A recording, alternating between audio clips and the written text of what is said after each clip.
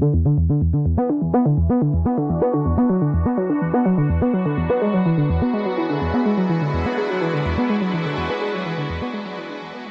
to World Policy on Air, a weekly podcast from the pages and website of World Policy Journal, published by the nonprofit World Policy Institute in New York. I'm David Alpern. On this week's show, posting August 7th, 2015, we talk with Shanghai-born novelist Qiu Xiaolong about his short story on the pollution, politics, and corruption behind China's smothering skies, the first fiction ever published by World Policy Journal in its new Climate's Cliff 2015 summer issue. You're listening to World Policy on Air. Now this. 这是2013年1月份北京的 PM2.5 曲线，一个月里头25天雾霾。我当时在北京，当我这一年里反复看这条曲线的时候，想回忆当时有什么印象、什么感觉，但是记不起来了。那时候大家都说，好像这场雾霾是偶然的气象原因导致的，就没当回事儿。So began an underground documentary titled Under the Dome by China's one-time top TV reporter Chai Jing earlier this year, recalling the month of January 2013 in which sickening smog blanketed 25 provinces and their 600 million inhabitants. Seen by many of those millions as it went viral online and praised by some government officials before it was yanked from the internet, the film painted a dark web linking dangerous pollution, Communist Party priorities, and private sector corruption. Under the Dome also prompted Shanghai-born novelist Qiu Xiaolong, now living in St. Louis, to write a short story that dramatizes the documentary's political and environmental context, complete with a savvy, self-possessed police inspector and a never-quite-forgotten love affair. China's Smoke-Smothered Sky is the first piece of fiction to be published by World Policy Journal in the new Climate's Cliff summer issue, and I talked with Qiu about it recently for this podcast. Qiu Xiaolong, welcome to World Policy on Air. Thank you, David. What prompted you to use the real-life documentary of Chai Jing as a basis for fiction? Well, simply, I was touched and moved by this documentary. And this was a project done by Chai Jing with her own money. Now, the air pollution in China has been such a serious, disastrous, situation in China for many years. And a journalist with her own effort and money did such a documentary. So it talks about a problem so common, so familiar to Chinese people. So it's something never done before, in China. So I was really moved. Do you think fiction can make a complex political, economic, environmental dynamic more understandable, suggest factors beyond the scope of traditional print or even video journalism? I think so. Like, my inspection is series of 9 books so far. And in many colleges and universities, people use my novels as textbooks because they believe that's easy and that's also more entertaining, intriguing for people to understand things in China rather than, some academic papers. Let's look at some aspects of your story and their real-life counterparts. Start with the retired but still powerful communist leader who puts your Chief Inspector Chen on the trail of a secret pollution documentary. Do former leaders exercise such authority safely or at some peril? Oh, they do. And in China, if you're talking about the retired leaders, it really depends who you're talking about. Some people can be retired in name, but can still be very powerful. And of course, some risks. But, with this kind of complex political power struggle at the top, so they do this kind of things all the time. A key element in your story is a counter-documentary being created by a pollution-producing industrial giant to smear the environmental filmmaker, using video hacked from private computers and from omnipresent surveillance cameras. Has that kind of surveillance and monitoring become as smothering a fact of life in China as the smog? The counterattack, as you have just mentioned by another video, that's kind of my invention for the story.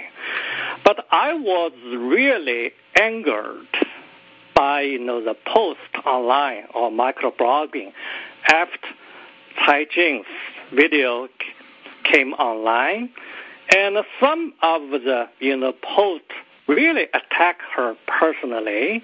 So that's really like, a very real background, even though not so much in terms like, a video in itself. Now, about this kind of smearing by using surveillance camera, it's very common. It's very common in China. And people all know it's government-controlled, but what can you do? Well, yet your inspector several times, I was interested, makes phone calls from what you note are increasingly rare public telephones.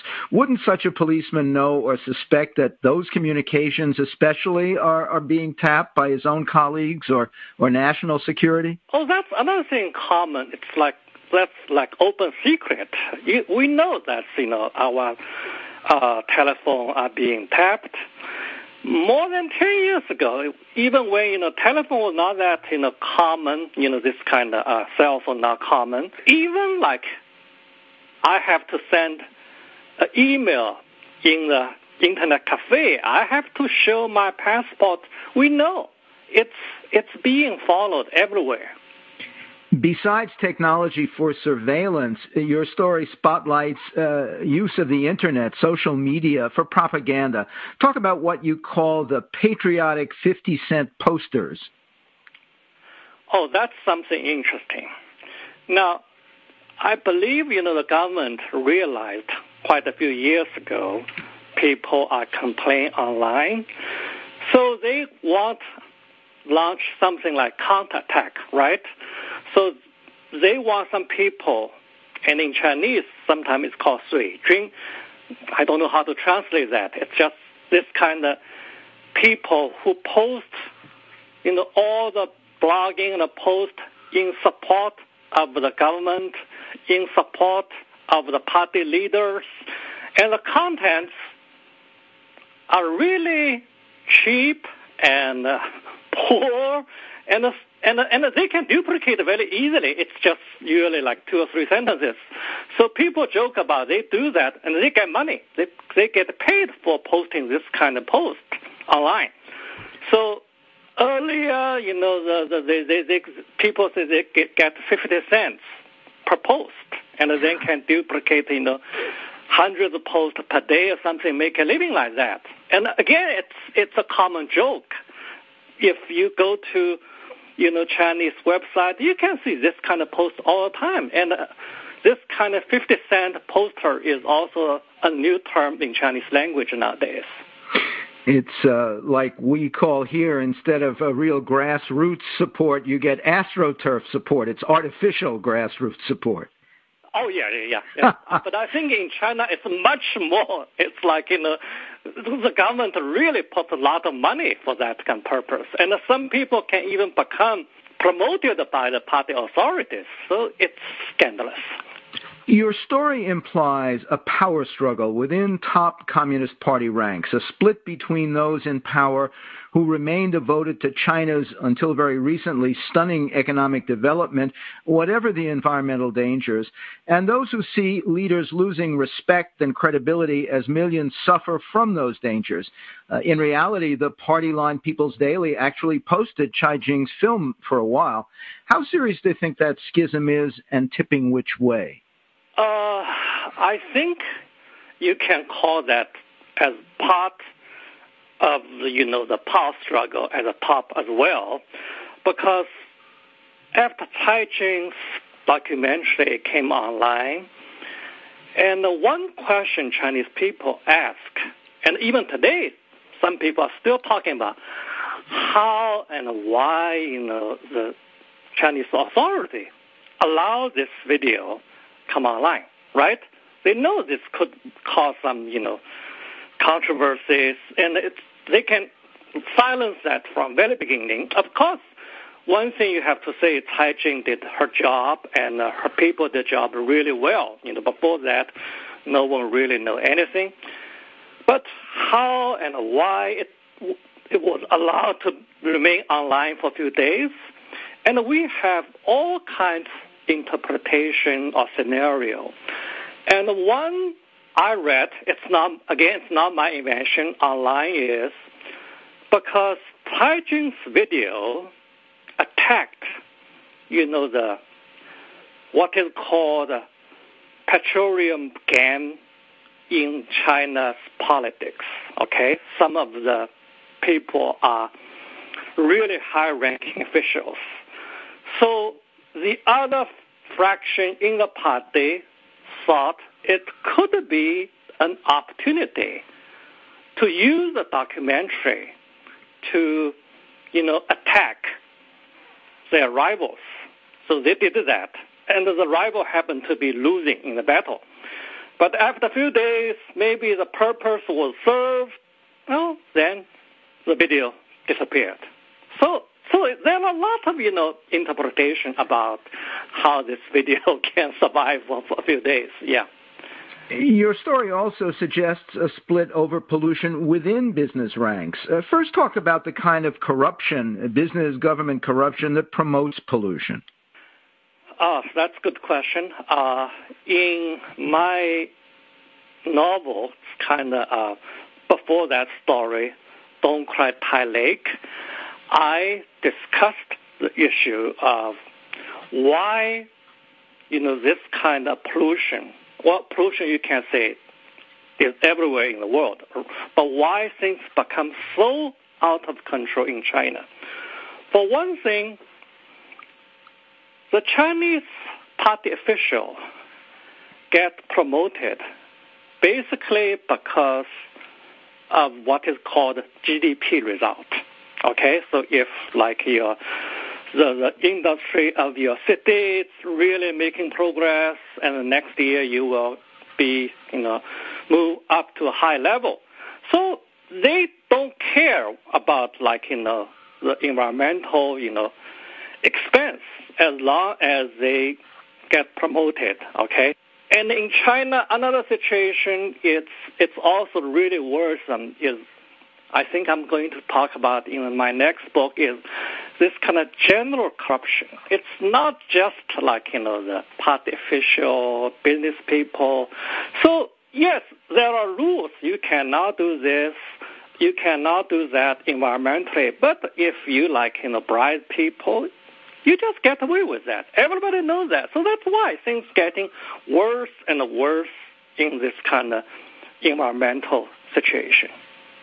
And we know some big firms are having trouble recruiting or paying foreign experts precisely because of unhealthy air. Talk about the influence business leaders, big bucks you call them, are likely to have on either side of this issue. Yeah, there are two sides of this issue, definitely. I know some friends, Western friends in China, and we often talk about why they don't want to stay on in China, because they have to worry about their, not only their own health, but their family, right? Sometimes they even have to bring in all the stuff from abroad just because, things got so polluted in China. They have to worry about their kids and like that. So this is definitely a serious situation, a disaster. Now, about the big bucks, again, that's something I have learned, doing some research about this documentary. Yes, Cai Jing did this video with his own money, but apparently at the same time, she got support from other people, including some big bucks or wealthy businessmen. They also feel it's their responsibility to do something about the environment. So it does not mean that, all the business people just want to make money. And I think that's something it's really important because people become more and more aware of their responsibility as responsible citizens for the environment. So this time in this document you can see a lot of business people help Caijing do this documentary. Yes. And has business industrial given more political power to the private business leaders, whatever the point of view is, but in this case, especially those who see either government policies or government enforcement of policies creating problems for their own business? It's also complicated. On the one hand, you can say definitely, the private sector, try to voice their own opinion about this and that. At the same time, I also want to say the government also does not want the pollution getting out of control. In China, we talk about lose faith, right? When people come to Beijing or Shanghai, when they could hardly breathe, it happened to me several times, like when I go back from St. Louis to Shanghai, Beijing. And it's definitely not good for the Chinese image. So a lot of conflict interest, are getting involved in this kind of situation. We know that the actual documentary was pulled just days off after it made its viral splash, but I haven't been able to find any coverage since then of the documentarian herself, Caijing. Do you know what's become of her, if she had or will have a chance to read your story that she inspired, what her reaction to it has been? I think so. I think, nowadays, in spite of the government internet control, people, intellectuals like Caijing, they can also be very clever, with internet. So they should be able, to do something like that. I personally did not, try to get in touch with her because in China you never know, this could cause other people trouble. But I do know, like my Don't Cry Tai Lake, when it was published, several Chinese readers wrote me that we recognize one character in the novel. His name is Jiang. We recognize it's the same real character in real life, and do you want, to get in touch with him? And I said, I definitely want support, and if you want, give my book to him. So I think, it's more than possible, she would know something. But I don't think Caijing right now is in real trouble. It's just you won't be able to see her name in the newspaper, in official media, until God alone knows when. Qiu Xiaolong, thank you. Thank you. Qiu Xiaolong is a Shanghai-born novelist writing in English about issues plaguing China, with works translated into more than 20 other languages. His short story headlined China's Smoke-Smothered Sky is the first fiction ever published by World Policy Journal in the new Climate's Cliff 2015 summer issue.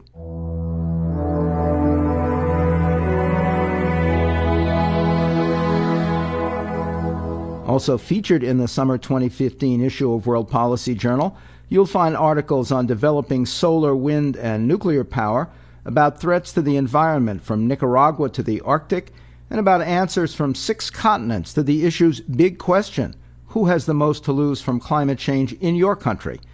Plus, tune in to next week's podcast as we talk with Nobel Prize winner Hiroshi Amano about the cool light of LEDs that he helped develop and their larger potential impact on energy, environment, and society. World Policy On Air is a production of World Policy Journal at the nonprofit World Policy Institute in New York. Editor-publisher David Andelman, managing editor Yaffa Frederick, online news editor and podcast producer Matthew DeMello. I'm David Alpern.